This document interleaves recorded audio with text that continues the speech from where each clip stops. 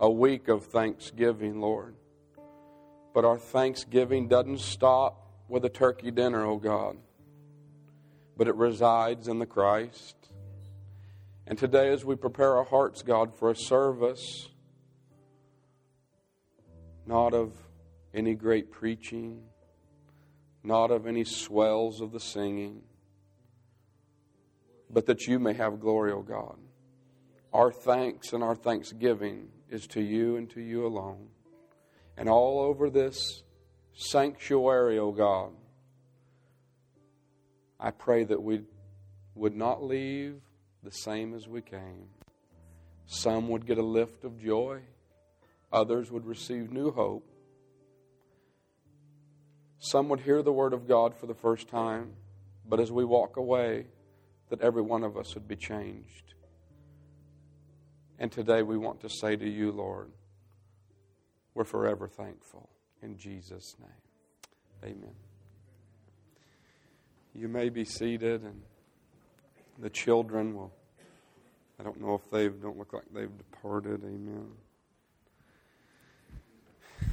Amen. How'd you do with Thanksgiving?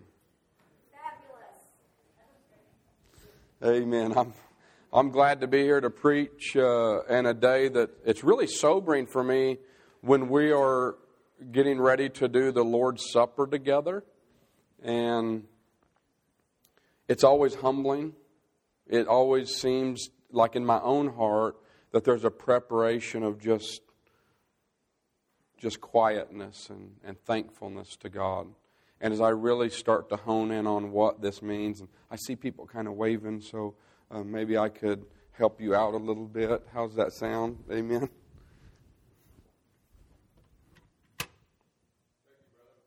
Amen, brother. Should we? Amen, because and so I think as it's easy to think of our holidays in America with Thanksgiving, but as we come together this morning here in a service to begin to really focus on the great things that God has done. And I am also very excited to let you know that I couldn't button my top button this morning. I'm sure that my shirt has shrunk in the washer.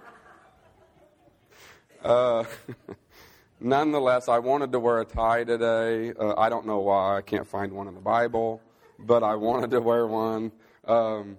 But I couldn't button my top button. So I'm very thankful. I ate so much. It had to be gluttony on some level. But anyway, I hope you enjoyed time with your family. And I know that for some, it's a very exciting time. And for others, it's also a very hard time. And so if you've had loss this year, man, my heart goes out to you as a pastor. To sit across the table where your loved one's not there. But I didn't come with just sorrow.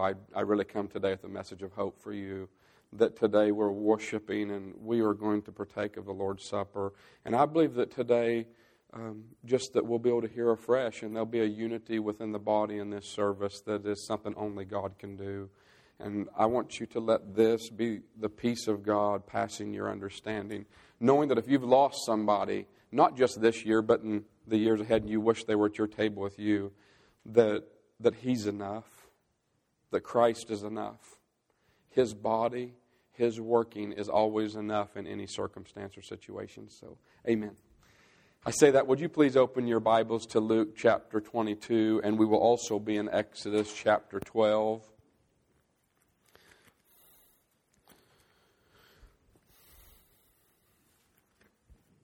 We will start in Luke chapter 22, and I'll begin reading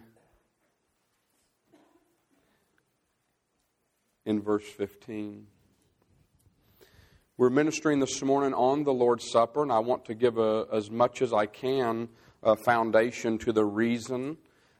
This is one of the two ordinances of the church here as a Southern Baptist, and I don't think it has to be just because we're Southern Baptists, but this is solid rock foundation. And today we have a wonderful opportunity in one day to observe both of these ordinances. This morning we will give memorial and thankfulness to God for what He did through Christ And the Lord's Supper, we're going to celebrate that. We're going to give God glory. And also this evening, we will be witnessing a baptism by total immersion here at the church. So I hope that, amen, and I don't want to just call everyone out, but I hope you come back tonight and witness the baptism. This is 2 ordinances. They're ordinances. If you ever think about an ordinance in your town, they put certain ordinances up because this is what you will do. And Christ left us, and we want to share and teach on these 2 ordinances today, the Lord's Supper and water baptism. If you've now found yourself in Luke chapter 22, let's start looking and reading here in verse 15. And he, that is Jesus, said to them, with desire I have desired to eat this Passover with you before I suffer. For I say unto you, I will not any more eat until it is fulfilled in the kingdom of God. And he took a cup and he gave thanks, and he said, take this and divide it among yourselves. For I say to you, I will not drink of the fruit of the vine until the kingdom of God shall come. And he took bread and he gave thanks, and he broke it and he gave it to them. And he said, this is my body. It's given for you. Will you do this, or do this in remembrance of me? Likewise also the cup after the supper, he said, this cup is the New Testament in my blood, which is shed for you. Church, I want to this morning really begin a series, I believe, throughout this coming Christmas season to begin to lay what I think is extraordinary foundation for our lives. Not only now, but for the generations, the children and the grandchildren you have to teach some extraordinary foundation on church doctrine and soundness. And today we're approaching the Lord's Supper. And so we've just read a text where Jesus lets his disciples know he's 24 hours from being crucified. He sent 2 of them out to find the very spot, let them know what they would see and how to find it. And so they get in this upper room, and he lets them know, I have desired to take this. Now, what he's doing is he's actually observing Passover with them. And so that's why I want to, in just a moment, go to Exodus chapter 12.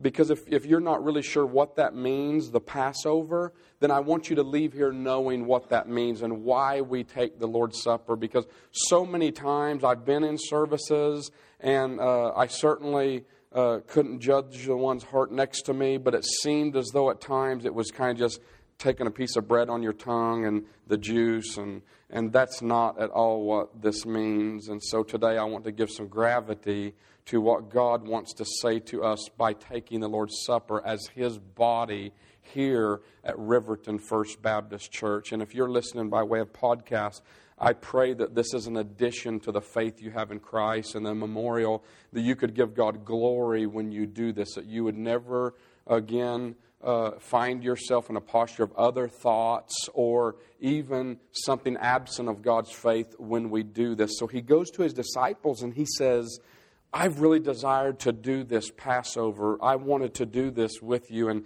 the Jews were out preparing for this Passover.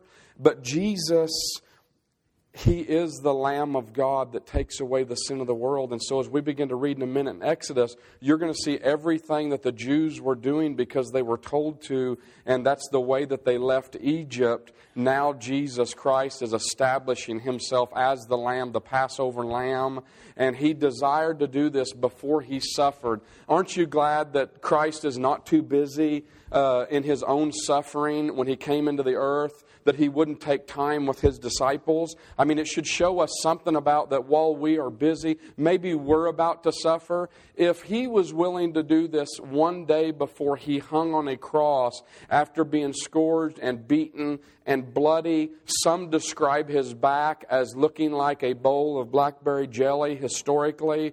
He was a beaten, whipped Savior who took all of the glory of God, everything heaven had to offer that would kingly array Him. He willingly and humbly said, Lord, send me. I'll do this. And when He came, His own did not receive Him. And so the prophet asked in Isaiah 53, who has believed our report? And to whom is the arm of God revealed?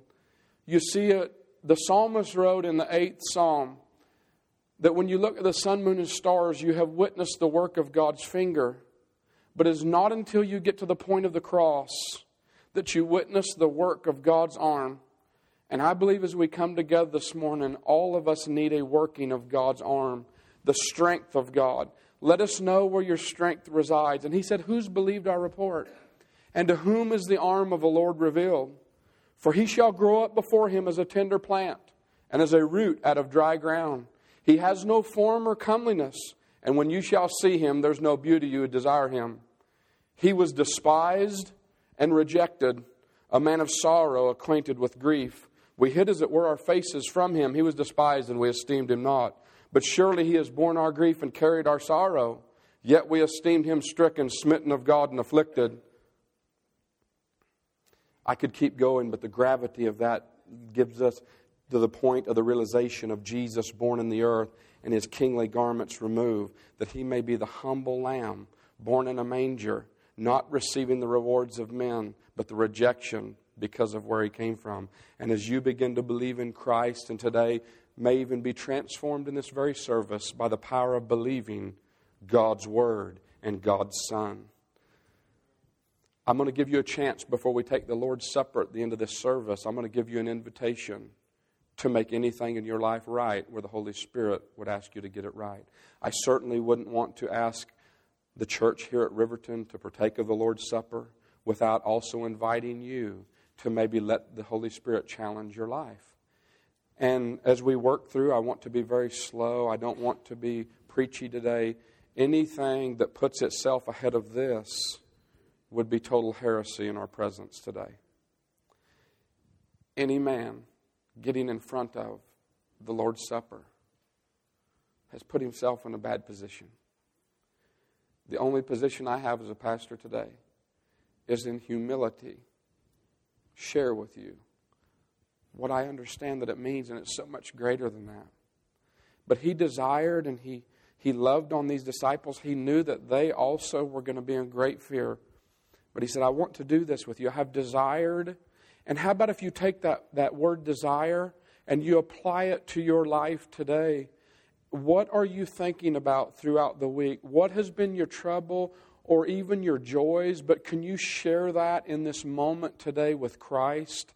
And can you let Him say back to you in your situation, as you come to this church this morning just like you are, can you know with faith and surety today that He wants to say to you, I have desired to be with you here today? And as this is just a symbol of bread that is His body, and of wine or juice that was His blood, let us not fight over whether it was actually wine, but see that this is the blood of the Savior, wanting to knit Himself and His own desires with you. He wants to get closer to you today. If you want to be in a worship service, you're in one. If you want a true expression of worship to God, I'm offering you this opportunity today. There are no hands raised. There's no accolades of men's preaching. But the Lord's Supper, to hear the Savior say to you, I desire to get right here with you. Where you are, I want up close to you and next to you.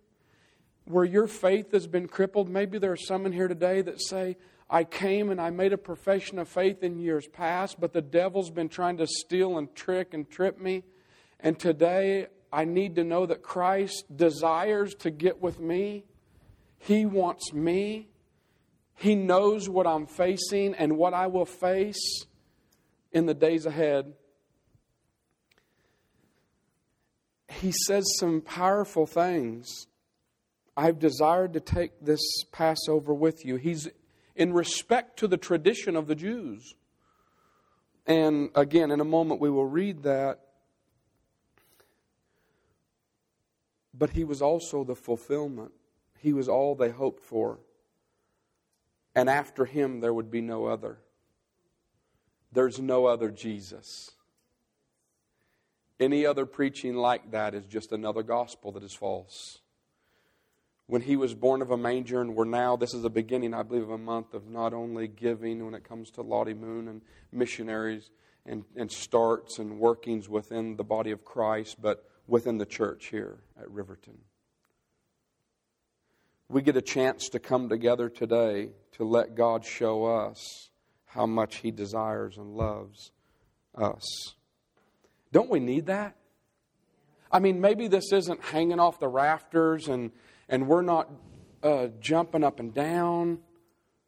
But I'm sharing with you in one day 2 ordinances of this church that for 2,000 years believers have come together to witness. That is to partake of this together, not just as a piece of bread and some juice, but as a piece of the faith of the Savior who came to make the world whole, who came to redeem our life. Would you please turn in your Bibles to Exodus chapter 12? I want to share with you, and then we'll go back to Luke 22 before we take the Lord's Supper together. I want to share with you what was said to Moses and through Moses and Aaron. If I may, I'd like to give a little background in case you're not familiar with some of this text. Let's read it first. Verse 21, chapter 12.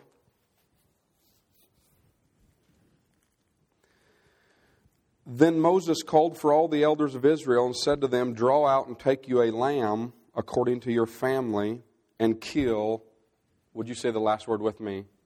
The Passover. You see that?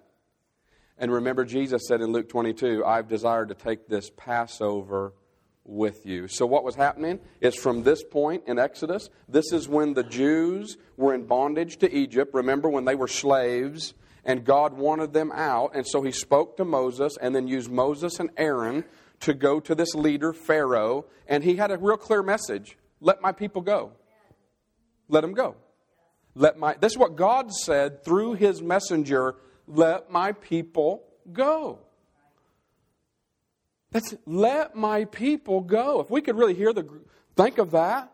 What in our lives today does God come in to plead through a minister, a servant, whoever, your neighbor, to say to your adversary, let him go. Let my people go. Let them go. They're in bondage. And right then they were actual slaves. They were making bricks. And the whole time that this message came forth, Pharaoh knew how to take care of this message. He knew how to try to sidestep the message. You know what he did? He increased the labor of the men. He said, "Oh, this is easy. Just have them work more." Isn't that a trick of America? That all you have to do when you hear a clear message of "let my people go," the adversary thinks the same way Pharaoh thought in a total disagreement to a message that was true and Christ wanted to deliver. And that is, make them busy. Busyness will make you unfruitful. Busyness will get you so tied up in where you're at, you won't think about what God's saying. I mean, I'm concerned today. We was having Thanksgiving dinner and everyone had a device, including me. But when does God get to speak to us? When are these moments for the desire of the faith of Christ, with this desiring master to want to get up next to you in quietness? It challenges me. I don't think it's just a cell phone. It can be anything. When the cell phones weren't here, it was the telephone, and then it was whatever it may be, and it was a telegraph. So I don't think we can blame it on one thing. But really, church, let's think of that as we're here this morning. When are the moments that Christ and the Lord gets to send the Holy Spirit with the desire just to get next to you, the way Christ got next to His disciples? When are those moments? And are they very limited in our life? We could pass off busyness for obedience if we're not careful. It's a trap. Even in the pastorate, there are times you realize there are so many things you want to do, even within the church, but there's a realization, I can't do it all. Are you with me? And this is why it takes a many-membered body. And as God begins to prompt you today and say, look, this is your spot. I want to function. I want to use you here. It's because there's no island to itself in Christianity. There's no pastor that fixes everything. Amen. But there are times when He just needs to be able to speak and you just say, send me, Lord. But when can He do that? I want to challenge us. So as we get quiet at the end of the service and you'll hear light music playing at the end, I just want that time to be special for you to take all that you are and all that you have, whatever's going on in your life, and let Him get next to you? Is that okay? Let Him get up next to you? Let's keep reading. Verse 22. He said, take one lamb according to your family and kill the Passover. And you shall take a bunch of hyssop and dip it in blood in the basin and strike it on the lintel on the doorpost, that the blood that's in the basin, none of you shall go out of the door. Basically, they took blood and struck it on their doorpost. It let everyone know that, look, we took the lamb for our house. We killed the Passover lamb. This is the basic part of this, was in your house, if you would have taken a lamb in response to Moses, the point was they were slaves and wanted out, but there's only one way to get out of slavery, and that's by a lamb. Are you with me? And so there's no other way. And this message has remained the same, whether it's Old Testament or New, that it's by the blood of a lamb that you're going to be delivered out of bondage and slavery from Pharaoh, sin, guilt, pain, whatever it may be in life. There's only one answer. And so they took a natural lamb and they killed him on the Passover, and they began to let everyone know, especially God, that they had done this. They took the hyssop, and they struck the doorpost of their house. So if you went by their house, you would see this blood on the doorpost. I mean, I like that. I'm not sure I want to put, literal blood at home. I think people think I'm really weird and weird if all of a sudden when you come into my gate, there was blood dripping off my... Are you with me? But can I ask you something? Do they know when they pull into your house that the blood of Jesus Christ is alive and well? That you have said, as for me and my house, we're going to serve the Lord? Maybe then they seen a literal blood and knew this. But today, do they know that the blood of Christ resides where you are? I know that they even say that it's not popular to talk about the blood in our day. There's no change of covenants without the blood of Jesus. Except He bled and died on that cross, there's no way for me to have salvation. So let's keep reading. Verse 23. For the Lord will pass through and smite the Egyptian when he sees the blood upon the lintel. And on the two sides of the post, the Lord will pass over the door and will not suffer the destroyer to come in unto your house and smite you. Let's just kind of break this down as we go. So what happened was there was a death angel going to pass over. And what he told them, he said, take a lamb for your house according to your families. And if you want to read previous, please go home and study this. You're going to find out, he said, take the lamb, eat the head, the legs, and the purtenance. You don't want to know what the purtenance was. It wasn't like your Thanksgiving meal. Amen. But by morning, he said, don't leave any of it to remain. Burn it with fire. If anything's left by morning, burn it with fire. And do you know anything not brought into the submission of Jesus Christ will be burnt with fire? No question about that. But what he did was they took a lamb to the house. They then struck the doorpost of their house with blood. That night, the death angel passed over the lamb. Now, he didn't pass over and give you a free pass. He passed over saying, this is representative of the faith of Jesus Christ. The blood applied to this home says there's already been a death exacted here in the faith of Christ Jesus our Lord, the Son of God. Are you with me? So when they passed over, it wasn't a free pass. It was a pass on the death of Christ. But it wouldn't kill the firstborn. What's wonderful, it would pass over. And the Bible said in Egypt, you heard cries throughout the land. Church, can I say to you, this is not just a story. This really happened. There was a morning that all of Egypt cried, except for those who had the blood on the doorpost. A cry, waking up to the firstborn of their cattle, the firstborn of their home, dead. But anyone who had applied the blood to their own doorpost, the firstborn of all creation, before the foundation of the world, had been crucified. There had been a place in God's mercy to deliver all of humanity if you would come by faith in Christ. This one applied to the house and the life would not just give you a free pass, but would deliver you from bondage to wherever God's will was for you. Powerful. This was the Passover. And listen to what God says to them about this. Verse 24. You shall observe this thing for an ordinance to you and to your sons forever. Forever. Forever. How long, preacher? Forever. What did you say? I said forever. You mean until like this generation dies and the next one? No, forever. God said, hey, will you do this ordinance? See, there's 2 ordinances of this church, water baptism and the Lord's Supper. It's an ordinance. How long, preacher? Forever. Forever. No, don't you mean until there's a generation that has a better way to do this? It's kind of, no. God just said forever. You'll be doing this forever. If you want deliverance, this is how you will do it. Now, the first words in Luke 22, verse 15. Please hear this. I'll read to you. We just read it. And he said, that's Jesus, with desire, have desired to eat this Passover with you before I suffer. I say to you, I will not any more eat of this until it's fulfilled in the kingdom of God. Wow. So this Passover was still going on years later. Are you with me?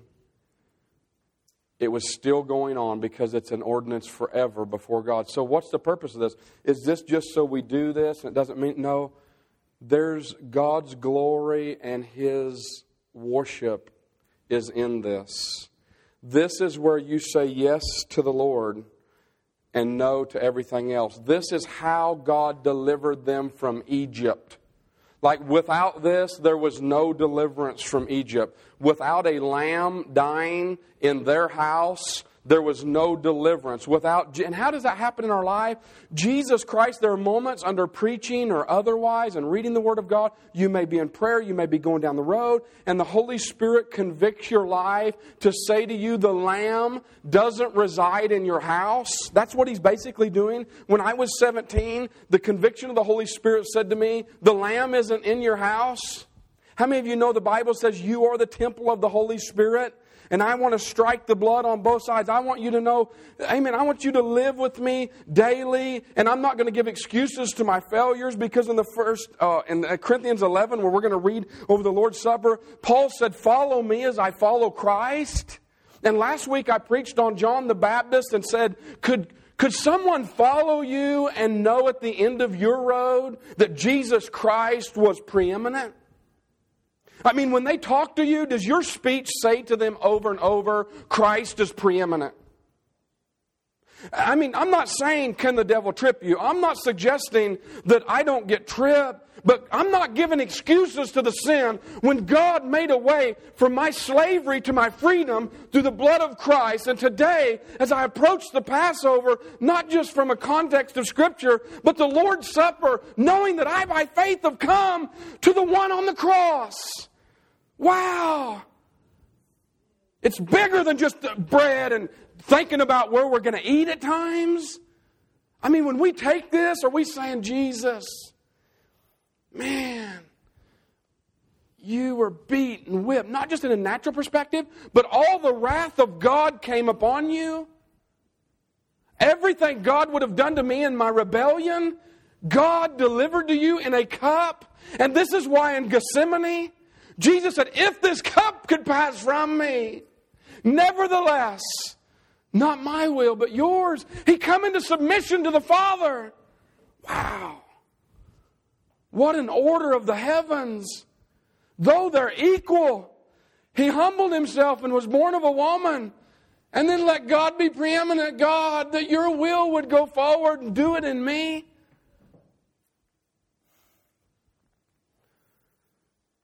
The cup. One lady said, could my son sit with you on the right hand? He said, it's not for me to discern.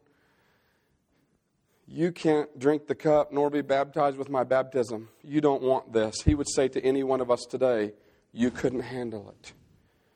I drank the sin of the world. I mean, I took on the wrath of God. Mercy was locked up over inside the temple and the tabernacle. Before then, there was the wrath of God to men. Do we realize what this did when He come to take this Passover and share it with His disciples, knowing He's going to be crucified and raised from the dead, but they're going to be whipped, and some of them 30 and 40 years later will be crucified upside down with their families, and their families will be killed, and they'll never change their story that they fed and they gave a drink to the risen Savior that came forth from the dead. He's the only one like that. Everything else is false in comparison to Christ.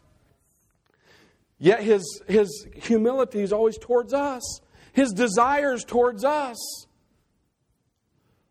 What did He drink? I know they give Him vinegar. They give Him the bitterness of the world while He was at the cross. They took a sponge and put everything bitter they could get upon Him. But what did God do? When He said, my God, why have you forsaken me? Why have you forsaken me? What happened there? What happened to this Jesus who walked on the water, who fed 5,000? Listen to His words on the cross side. I mean, when He says the last words, which it is finished, it was tremendous. We'll be forever understanding what that meant. And some of you that come today and your loved ones, as I expressed as I opened today, and they've gone on before you, you're going to forever give glory. And today I want you to let that settle into your faith, that if they have asked Christ to forgive their sin and was made new by the blood of the Lamb, that they're not alone somewhere, but He went to prepare a place. And as we get into the place of death, the psalmist wonderfully wrote, precious in the sight of the Lord are the death of His saints, because He knows how to come get them. But if you read in Luke 16, you'll find out quickly that the ungodly are not so. They're buried. Wow. Gravity sets in. And God's glory starts to illuminate everything.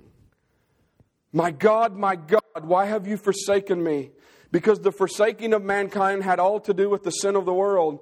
And for a moment, for 3 hours, the world went black. The sun was darkened, the Bible tells us. And I don't know for sure because the Bible doesn't give us complete description. But I could see as the sin coming out of a needle that was a huge syringe of all the world was coming after Christ on the cross of Calvary that day. And that meant all the sin of the whole world and all of mankind from the beginning to the very last one that will ever have breath. God had wrapped up in a syringe, headed for the Son of God. And upon some kind of injection, or however the wrath fell upon one who didn't deserve it, he who knew no sin was made to be sin, that I may be made what? The righteousness of God. It's not fair, but an exchange happened. The one who didn't deserve to die, who didn't deserve the wrath, who didn't deserve the punishment for sin, was now going to be punished by the one He loves the most, which is a God in heaven who gives eternal life to all by the redemption of His own Son on the cross.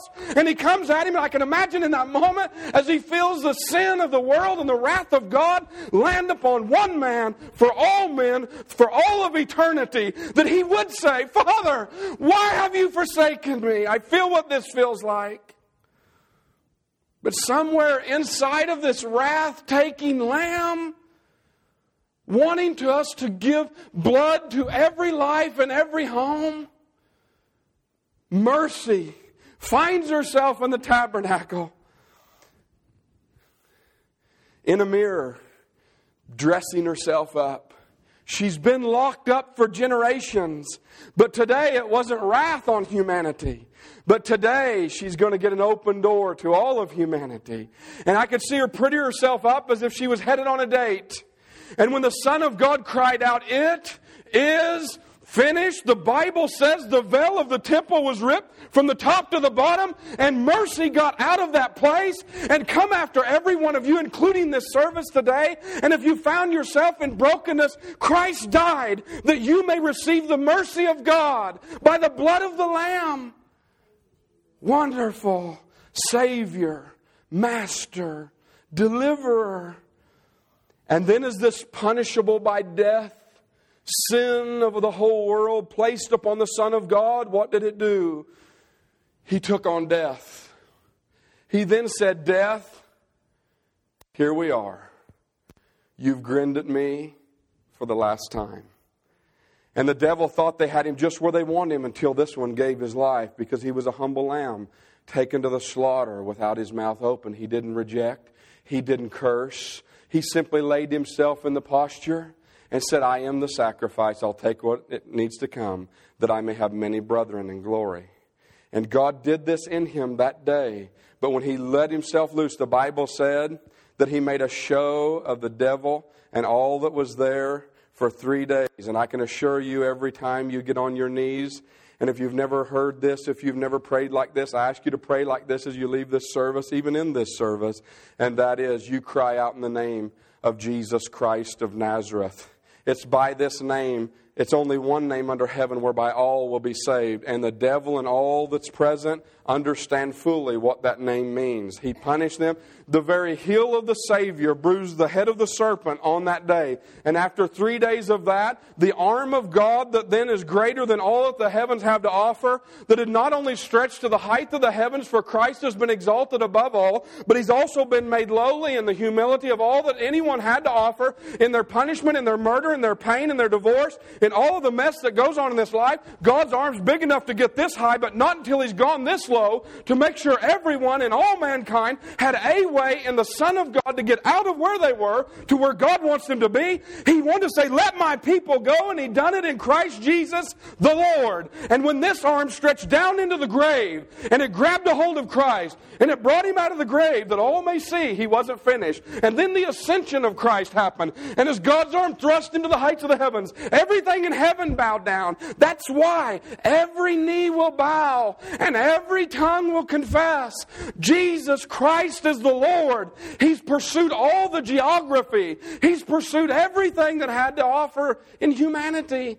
And God's arm was strong enough. He's now my strong tower. In Christ He's made me strong. The joy of the Lord is now my strength. Be thou strong in the Lord and the power of His might. I ask you, church, don't lean on your own understanding.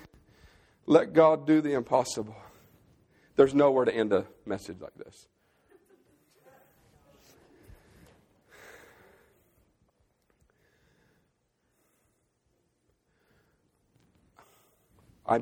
I'm asking you, if we could, I'd like to have someone. I know that's so heavy. Some of that's like, whoa. But the only way out of bondage is by the Lamb. And this Lamb was respecting the Passover. He was fulfilling the law that He then could be the eternal sacrifice. Never again would we bow to Moses, but we would bow ourselves to Christ. And I want to give you an invitation. So I want to be very practical here in this part of the service. In our church, we have an open table. And what this means is that if you're born again, if you have professed Jesus Christ, and you're following Christ, you know the Lamb, you're regenerate, you've repented of your sin, I invite you to take the Lord's Supper with us. Maybe you're here today and you say, I profess Christ, but I've never followed Him in baptism, preacher. I'm going to ask and give you an invitation to come. It's the second ordinance that I'm to defend as a pastor of this church. I want to see that you're fully immersed by water baptism, the same way Jesus was baptized. We don't sprinkle. We don't do infant baptism. We want you to be regenerate in the profession of your faith, become new at the heart, and then water baptized. Maybe you're here this morning and you say, I want to be a part of this body. Now, you don't have to be a member to take the Lord's Supper with us, but if today God's doing that and you want to be a part of this body, the church is the body of Christ at large, but there were churches in each city, and this is an active body. And you want to know something? I'm praying for some pieces. It's hard for a finger to operate without a hand. It's hard for a foot to run without a knee. And every person in this place was born out of the womb for the purpose of God, to be fitly framed in a body. I pray that if God isn't adding you into this church, that He would fitly frame you, your life, not only for your service, but for your comfort and the workings of God. that at the end of the day, at the end of the ages, we're going to find that those who thought they did the least were exalted the most. And preachers like myself who were seen and heard the most will be at the back of the line. And it'll be a joy. And just to begin to prepare our hearts. God, thank you for desiring to get next to what I'm dealing with. Jesus, thank you as you desired to get with your disciples. Thank you for getting with me right where I'm at. Can I just for a moment give you an invitation? Would you please stand to your feet? It'll be very brief. It's not fair. It wouldn't be fair to any here in this church this morning if I didn't give them an invitation before we took the Lord's Supper together. I mean, after all, I've said anyone who professed their faith in Christ could partake with us. But if you're here and you've never professed your faith, you've never openly come forward and said, unapologetically and openly, I want to serve God and I want all to know it, including my Savior. I'm not fair to the crowd unless I challenge you like that.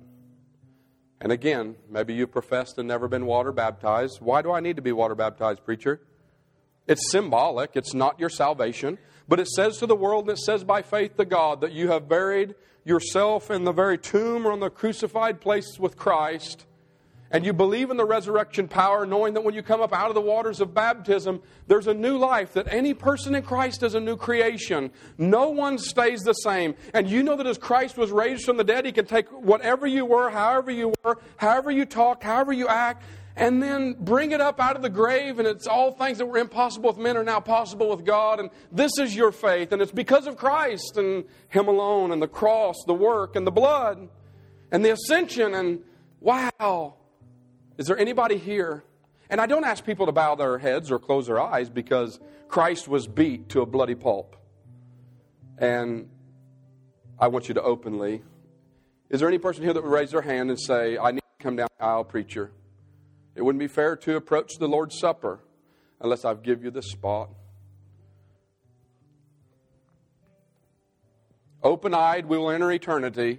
Many will not be 10 minutes out of time into eternity, and they'll wish they could have prayed more. They'll wish they could have done more at the altar call, I can assure you of that. They'll wish they have studied more and gossiped less. Every one of us, from the pulpit to the back door, will have said then in that day, I hope I don't have to follow the prophet Isaiah as God reads his book to the world. And God, would I be ashamed of my prayer life today if you read it to the whole crowd? I mean, these are real things. They're not popular. I'm not trying to be popular, but I'm giving service to something God wants to do in your life, and we can't do it without our humility and our honesty. We need to live as a church together in services like this. We don't want religious faces and hiding it. If you've got trouble, your family's got trouble, are you burying that thing alone, or will you bring it? And I just want to give you a couple of minutes. How's that? I'm going to get out of the way. And if you want to bring, listen, it may not be for your salvation, but for those in your family, are you dealing with this and having trouble? Can you leave it here with the Lord? And then take the Lord's Supper with us.